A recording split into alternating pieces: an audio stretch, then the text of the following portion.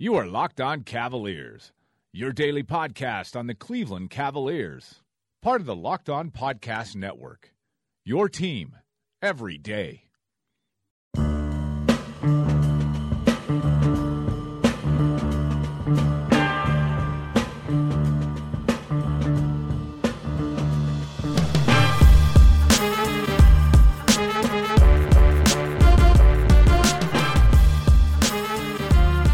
Welcome to the Locked On Cavaliers podcast, your daily look at the Cleveland Cavaliers from the Locked On Podcast Network, the number one daily local sports podcast network. I'm Chris Manning, your host and the site manager over at fearthesword.com, SB Nation's Cleveland Cavaliers site.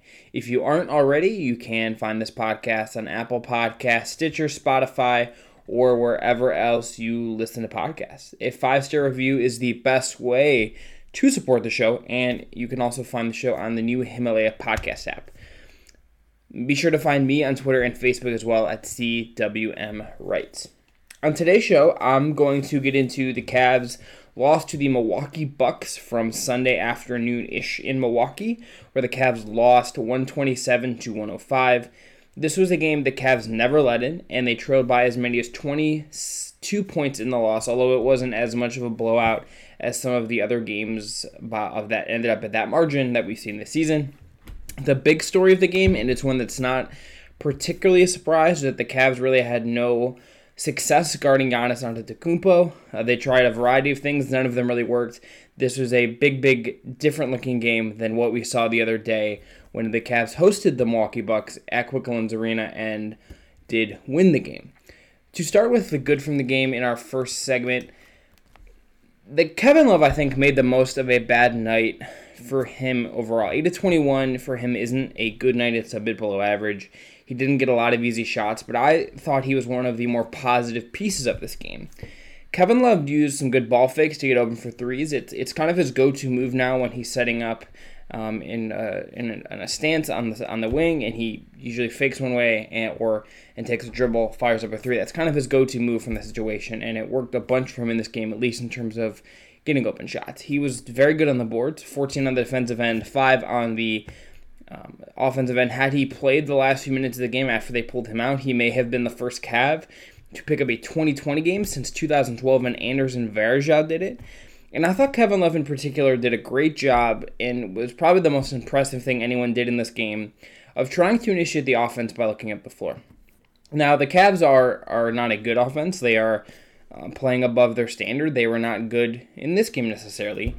But I thought this was as aggressive as I've seen Kevin Love looking up the floor after getting rebounds and trying to find X player that was streaking up the side of the ring and could give the Cavs an advantage against Milwaukee's defense. You know, this didn't result in easy baskets all the time. This did not result in something that worked all the time, but I thought it was just good work by Love to at least look up the floor and to kind of see if he could get some things going in the right direction for the Cavs and help get the Cavs ahead of a Milwaukee defense that, once it's settled, is very, very good and is very long and is smart and does just kind of everything well in that regard. So I think kudos big time to Kevin Love for doing that, and that to me was, at least for me on a night that wasn't all that good, he was doing positive things like that and just kind of overall being Kevin Love. And I do wonder what this game would have looked like had he not played in it. I would say this was overall a rough night for Collin Sexton. I didn't love his performance, but I did like that he got to the line 6 times. That's slightly less than double his average on the season coming into this game. For him to repeatedly drive, for him to get into lane and draw contact and force the Bucks to foul him instead of maybe blocking a shot or doing something else, I think that's a good thing. For Collin Sexton, he's got to be a guy that I think gets to the line if he is going to be the best version of himself. I think the best version of Collin Sexton is a player that does get to the free throw line a decent amount. It's not something he does particularly well yet. It's not a skill he's developed yet, but it's getting there. I'd have to check the numbers in detail, but I think it's something he's done better of late. And I think this was a game where you saw him not just aimlessly driving into bodies and into the trees, but actually making an effort to draw contact. I think that's a really positive thing. For the second game in a row, I also liked what Larry Nance Jr. did overall. He had an assist percentage of 30, which was good and led the team, and that was on this team's 6th high usage rate. So he wasn't even being used on a ton of possessions, but he was a guy that was at least initiating the offense and moving the ball smartly and finding guys in good spots. That's a good sign. He, so far, and for the whole year, I think has been a big part of the second unit, and the second unit having any success moving the ball. I think this is especially true when we've seen Matthew Dellavedova out, and he's not sharing the floor with Brandon Knight, and it's like him and Jordan Clarkson and other guys who don't move the ball all that well. And I also would say, aside from the 3 fouls he picked up on Giannis Antetokounmpo in the third quarter, I think Larry Nance did about as well as you could have hoped in defending Giannis. I think out of the 3 guys who took the vast majority of the possessions in that regard, so that would be Larry Nance Jr., Tristan Thompson, David Nwaba, I thought he did the best job. He certainly, sagged a bunch and gave him some space. He did sort of what you would expect him to sort of do, but I thought he did the best job of at least using his length, and actually had a couple possessions where he did about as well of a job as I've seen any Cav do this season, which isn't saying a ton, but is at least something. I also like that Lance pretty willingly took threes. He took 6 in this one. Certainly the Bucks are giving him those, and he only made 2, but that's a shot he's more comfortable taking. In the past, we've seen him take 1, and that would sort of be the max he would be comfortable taking, but he did at least take them and kind of look at those opportunities as what they are, which are good opportunities. He rebounded well, had played well, was active on defense, had the 3 steals. Not so, is that a perfect Larry Nance Jr. game? No, but I thought it was a pretty good Larry Nance Jr. game. And look, this was not a perfect Jordan Clarkson game either, but I like that he got to the line 5 times. He had more than double his 2.3 attempts per game on the season in this one.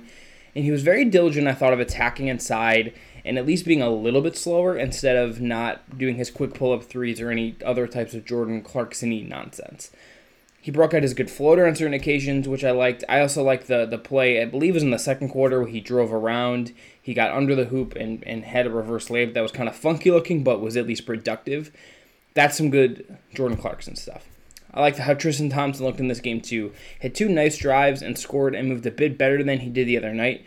You can look at him getting scored on switches by George Hill. That isn't a good thing, as not a good thing, and that he slipped a little bit and whatnot, but he was active, had some good offensive rebounds, made 5 of his 8 shots, had those 2 drives. So overall, not a bad night for Thompson, and I like that he's wearing the headband still. That's cool. And lastly, not a bad David Nwaba game either. This was at least, for him, a good work on the offensive end. He passed well. He had, in one instance, had a really nice assist where he found a cutting Tristan Thompson by driving and then having 2 defenders kind of collapse on him. And he shot one when he had his good arc on a shot. So overall, I like Nwaba. I like what he provides. When he's playing sort of within himself, he can be at least a useful-ish offensive player. We're going to take a quick break. You're going to hear from what Larry Drew had to say in this game about what it was like to play Milwaukee. And remember, to get the show every day, subscribe to Locked On Cavs on the new Himalaya podcast app. In an ever-expanding podcast world, you need Himalaya with our personally curated playlists and new features every day. Download the Himalaya app in your app store and subscribe to Locked On Cavs. We'll be right back.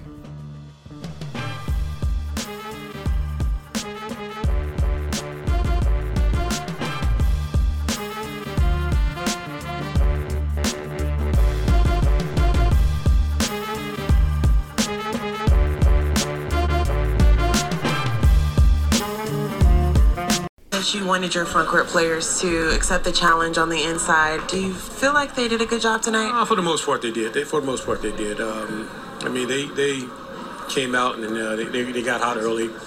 First quarter, I think they made their first 5 threes that they took, if I'm not mistaken. But they made shots we didn't early. We got ourselves behind, and we're just trying to dig ourselves out of the hole. I thought we put together a couple of good runs, but we just didn't play well enough on the road to come up with anything else. Okay, now we'll get into the bad from Cavs Bucks after you heard from Larry Drew. Let's start with how the Cavs defended Giannis Antetokounmpo. So matchup stats from NBA.com are not up yet as I recorded this, but the Cavs didn't do well with Giannis. So Giannis finished 11 of 16 from the field, and I thought most notably he was 11 of 13 on 2-point attempts. The Cavs, like a lot of other teams, pulled their guy way back, gave Giannis a bunch of space. Giannis took some threes, a lot of them just to take them, I guess, because like you're up by 15, so why not? But even with how the Cavs doing that, Giannis was able to get into the lane. He was able to get a bunch of easy looks and just crush how the Cavs defended him. This was the Cavs basically from the start, inserting Larry Nance Jr. ahead of Ante Zizic. We'll get to him later. Into the starting lineup with Kevin Love, sticking Larry Nance Jr. onto Giannis, and then having Tristan Thompson be the second guy with David Nwaba getting some shots as well, and a bit of zone played against Giannis, but mostly man-to-man defense.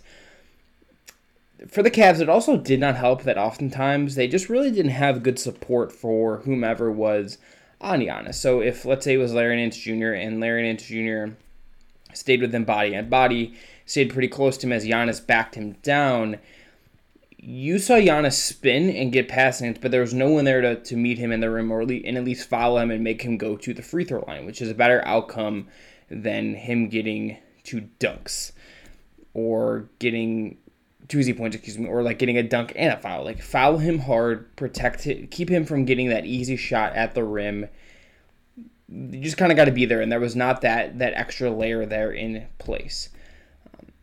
Tristan and Nance were the primary guys, which, and thinking about it, I think does make sense based on the size. I thought both of those guys at least I don't know who's actually the strongest out of those 2 guys. I would guess Tristan, but at least Nance is a bit longer, at least like plays a little bit longer, I think, than Tristan does. Nwaba also might have the strength, but just too short to do that over and over again. But I thought you saw all of them were just helpless in their own way, whether it was the speed differential, whether it was the length, whether it was the power of Giannis. Just nothing the Cavs could really do, and they didn't help themselves. I think you also just saw when the Bucks did get switches, and it was like Cedi Osman defending Giannis in the post. You saw the issues there when Cedi just fouled him and like just did whatever he could to keep Giannis from shooting. The Cavs were just helpless against Giannis, and when you saw just him inserting himself into that game and playing how he plays and playing at that MVP level, it basically meant the Cavs were just like not going to be in a position to probably win this game, and it shows you that Wednesday's game, that win against the Bucks, was really more about him not being there, and the Cavs also playing really well, but just the impact Giannis has really just dictates the big gap between these teams and shows you why the Bucks are so good. And look, on the defensive end, Giannis protecting the rim really did limit the Cavs' driving opportunities, and he blocked shots and was contesting shots and covered just a ton of space. His impact was just the shaping factor of this game, and that's a sign that he's the best player in the East, maybe the best player in the league right now. He's freaking incredible. So a couple Colin Sexton-y things in this game that I don't think are good. For number one, I thought he had some instances where he rushed into the lane, got among the trees a little bit too much. He had some iffy floater choices. It's his one real thing where he gets into a lane one-on-one versus the big who has dropped back. He's going to have to find other ways to, I think, score or draw fouls there, because that's a tough shot for him to make over and over and over again. If he can make it at a high clip, great, but he's going to need some variance, I think, there. And a 4% assist percentage for him is just not going to cut it. For him having the 4th highest usage on the team, but only assisting on 4% of the team's makes is just not great. You can live with him in the right circumstances for at least the short term. Him having like a 15% assist percentage or, 18% or something in that teens range, which is a bit low for a point guard, a bit low for some of the guys we've seen him kind of compared to. If you saw my tweet about it from a couple days ago, his assist percentage is more comparable to like a rookie Iman Shumpert or rookie Marcus Smart than it is De'Aaron Fox or ex point guard that you want to compare him to. Colin Sexton really, really, really does look for scoring and driving opportunities for himself before he looks for other stuff. He had some good passes in this game. He had some moments where I think he does, not shoot when he might have a couple weeks ago or a couple months ago, but I just think with him, he's got to develop that secondary vision or at least get better at not just saying, okay, I'm going to get into the lane and throw up a shot. Like, he has to think about the context of sort of what's going on around him right now. Again, if he's going to have the 4th highest usage, he's going to have a higher assist rate than 4%. That's just, I don't want to buy into traditional position dynamics and say he has to lead the team in assists every night or something. Like, I think that's a broken mechanism, but I do think he has to be more of a distributor and creative for others if he's going to hit his ceiling. Even if the Cavs install a offensive system next year that plays into Love's passing and Jetty's passing, and maybe they take good passers in the draft or sign good passers or something, and then whoever the new coach is comes in and installs in a pass heavy system in a more open flowy system, he's going to have to do better than what he's doing right now. That's just a fact. Cedi Osman's 3-point struggles remain a problem as well. 0 of 5 in this game, 3 of 13 in his last 3. His looks aren't bad, but I think his form and his body control aren't great. Maybe just a little bit off, maybe just feeling a little bit rushed. For context, Cedi came into the season at 35.9%. He's really struggled the last couple games, I think, with good defenders on him. Middleton, 2 out of the last 3 games, and then Patrick Beverley on Friday. So that certainly plays into this too. But Cedi's in a bit of an offensive slump. Had some good drives in this game, had some good passes in this game. Certainly ran the floor well, especially when he's connecting with Kevin Love on those outlet passes. But that 3-point shot, it just isn't falling for him right now for whatever reason it is. The offense overall was bad. 105 offensive rating is below the 110-ish number it's been at for a lot of March.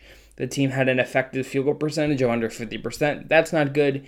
And I think most concerningly, playing into what the Bucks do on defense, the Cavs only shot 56% at the rim and only took 15% of their shots there.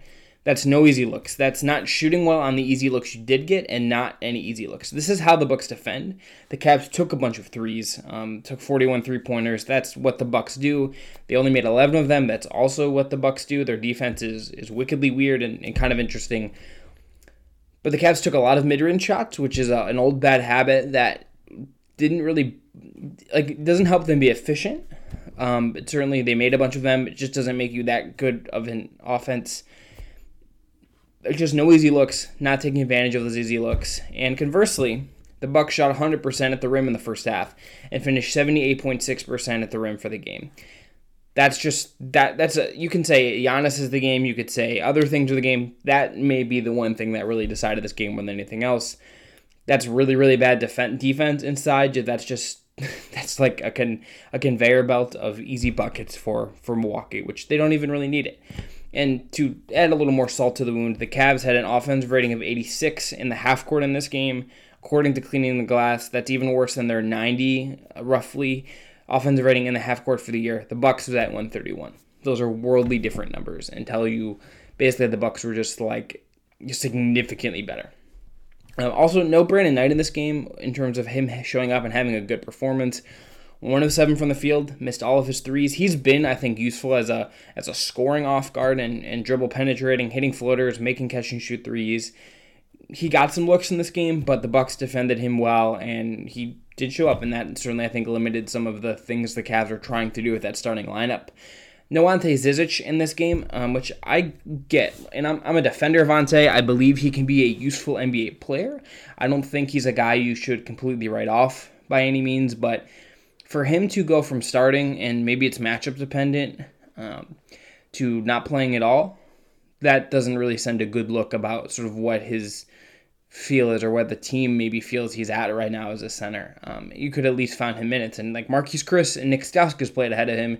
Certainly those guys are more modern, move a little bit better and whatnot, but interesting that he did not play after being part of a starting lineup that has played well of late. And I get it tactically, but you couldn't bring him off the bench or whatnot. That's interesting. The Cavs also lastly allowed 56 points in the paint. That's no good work being done protecting the rim. Not surprising considering Giannis in particular was just feasting there, and the Bucks got a lot of clean looks at the rim. Free throw rate, lastly, also did kill the Cavs. No free throws for Kevin Love is in particularly a bit weird. The Bucks really did do a good job of not giving Love a lot of easy looks or mismatches on spots on the floor where he could implement himself.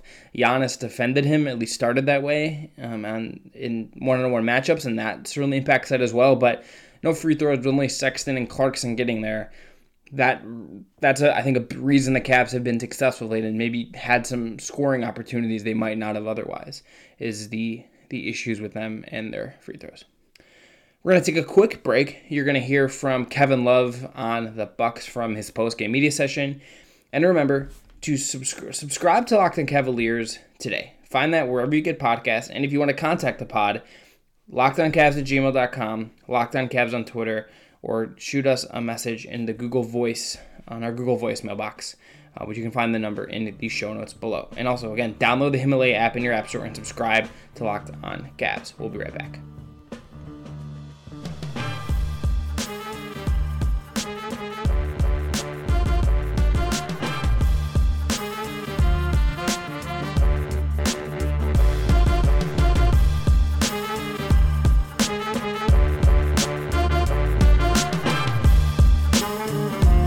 Kevy's survey of the top of the East landscape. What makes these guys so difficult to guard and, of course, to score against? I think it all starts with the head of snake and Giannis. They put so much pressure on your defense, and you try to collapse, and they have the personnel to light you up because they have shooters all around them, all the way 2 through 5. So they're a very tough team to guard. They're also a very long team on the defensive end, and I think that makes them tough to score on as well. So they have all the pieces to be the best team in the East, and they're showing that this year, especially towards the end of the season. You guys actually won the Battle of the Glass against a good rebounding team. What helped you in that realm? Just the pursuit, I think. I was just forcing them into some tough shots around the glass, but they just keep coming at you. I mean, I think that's their strength. When you have a guy like Giannis who plays downhill and demands so much attention with the ball in his hands, that tends to happen. But yeah, we did a good job on the glass tonight. We just couldn't get over the hump against them, but that's a very good team down there. We are back. Okay, there you heard from one Kevin Love about the Bucks and Giannis and what makes that team so good. To keep talking about Kevin Love, he is going to be the player of the game in the section. Again, player of the game, stat of the game, play of the game, and then we'll look at what's next for the Cavs in the next couple of games in this week. The player of the game, again, is Kevin Love. Even on a night where Love was not the best Kevin Love we've seen, or peak Kevin Love, or the best version of him we've seen on this kind of weird Cavs roster, we saw Love get some decent looks and really work to implement himself in a way that he needed to. He was the major, I think, reason why the team was at least able to push the ball and have some success in getting the ball up the floor, even if it was semi-fleeting and it wasn't something that really changed the direction of the game. I can't really even imagine how bad this might have been if he did not play, if he wasn't the guy really initiating the offense and doing some stuff to loosen up the Bucks defense. I would honestly probably like the Cavs to try to force feed him the ball some more in spots, particularly if they could run some action where it's him and Colin Sexton to get Sexton some reps running pick and rolls and pick and pops and whatnot. I don't think they ran one Love Sexton pick and pop in this game. But I also get why they don't do that. They use Love a lot as a spacer to create room for others, including Colin Sexton, but I think there's some balance you could find there. If we're looking at a runner-up, I think Larry Nance Jr. would be my second favorite performance in this game. So my stat of the game is 56%, and that's the number the Cavs shot at the rim. For the year, the Cavs are not good at shooting at the rim. They are 59% at the rim this year. That's 28th in the league. But this is, again, below that normal mark, and that's even a lower frequency than normal. When you're not taking a lot of shots at the rim, you're not doing yourself a favor and getting easy looks. It typically leads to more mid-range shots. The Bucks in particular force you into bad mid-range shots, and the Cavs are very happily to oblige with that. This is just a bad look. It hinders the offense from the inside out. Yes, the team took a bunch of threes. 41 threes is a lot of threes. I am pro taking threes, especially if you can make them. They're worth more points. They're analytically friendly, etc., etc. But this plays into the hands of the Bucks defense.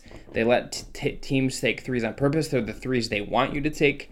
And the Cavs had no real counter to that. And their inability to get to the rim highlights that in perfect reality. It tells you how much they were really having an issue getting any sort of real offense against this Milwaukee Bucks team. They love the mid-range shots too. They have players that are inclined to take those shots. So this just plays into the Bucks' hands, even if that is something that resulted in them making a decent amount of those mid-range shots. But 56% at the rim at such a low frequency, 15% of total shots, is killer for you having at all of a good offense, especially when like Kevin Love and certain guys are not getting the kind of shots at the rim you're used to them getting. My play of the game is Kevin Love's outlet pass to Cedi Osman in the first quarter. This was everything you would want to see from Love initiating the offense. He gets the rebound. He immediately looks up the floor, and the ball is like loaded and cocked and ready for him to go. He flicks it to Osman and stride, hits him right where Osman can just get to the rim cleanly. Osman's really good at this. It's one of the things I love about him is that he always is sort of pushing up the floor. He's always looking up the floor. and it's a tool the Cavs have to use. It's Kevin Love at his best. It's probably the best version of the Cavs offense is when they're pushing and getting a defense on its heels and allowing some of their guys to just make plays. They don't really have a scheme or plays or anything that really gets easy buckets or yields good shots, so they have to kind of do stuff like this, and Kevin Love is the best catalyst for this. So more of that, and this was an example of how the Cavs were actually able to get a shot at the rim and put the Bucks defense on its heels. So more Kevin Love outlet passes is something I am all the way in favor of. My runner-up would be Tristan Thompson driving from the three-point line and scoring. That's something he's gotten better at. I'm always surprised sort of when he makes those shots, but I am pro him making them, and Tristan Thompson looking better is a good thing for the Cavs overall, and perhaps he is feeling a bit better. So what's next for the Cavs? On Tuesday, you get the Boston Celtics at home. We'll be talking to Tom Westerholm on Tuesday's podcast to talk about that, and then they get the Spurs on Thursday, the Clippers again on Saturday, but as they go on this West Coast road trip, that will take them to LA, Phoenix, Sacramento, and Golden State before they come home for 2 home games to finish the season against San Antonio and against Charlotte. For me, the game I'm looking most forward to this week is probably the Boston game. I don't know if Kyrie is going to play at this point.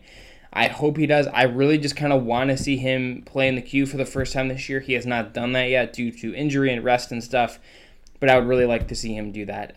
And the Clippers game could be also fun considering how Fridays went, and we could see how that plays out on the road versus how it played out at Quicken Loans Arena. But circle Tuesday on your calendar. I will be there. I'm getting to cover that game in person. It's one of the last 3 home games of the season as we get into this final chunk of the season. Only 8 games left. That is sort of remarkable that there's that much time before we get into draft prep and season review and watching the playoffs and not getting to cover the playoffs. So that's coming, but it's been an interesting ride, and perhaps the Cavs will finish out on a high note. As we do record this to talk about the draft quickly, the Cavs losing is good for them right now. They're still 2 games up on the Chicago Bulls for the 3rd worst record in the league. As we recorded this, none of the other tanking teams are active, so the Cavs are 2 games back of the Suns, 5 games back of the Knicks, so they're not going to be the worst team in the league. The Knicks kind of seem like they have that locked up, and Chicago is, again, in 4th with Atlanta, a distant 5th. The 538 model does have the Cavs in a position to likely be the 3rd worst team in the league, so that, if you're worried about them keeping those top 4 odds, that is a good thing for the Cavs to be in, at least. The loss, again, does them some favors, and if they want to get RJ Barrett or John Morant or maybe even get Zion, losing, even if it's not the most fun thing to realize in person, can be something that yields them some fun down the road. So that is going to be it for today's show. We'll be back tomorrow with a look at Cavs Celtics with Tom Westerholm from Mass Live and talk a little bit about Jetty's 3-point shooting a bit more. If you have questions you want to answer in the next mailbag, again, submit them to @LockedOnCavs on Twitter or to LockedOnCavs@gmail.com or to the Google Voice number that you can find in the show notes. A 5-star review on Apple Podcasts does guarantee that your question gets answered.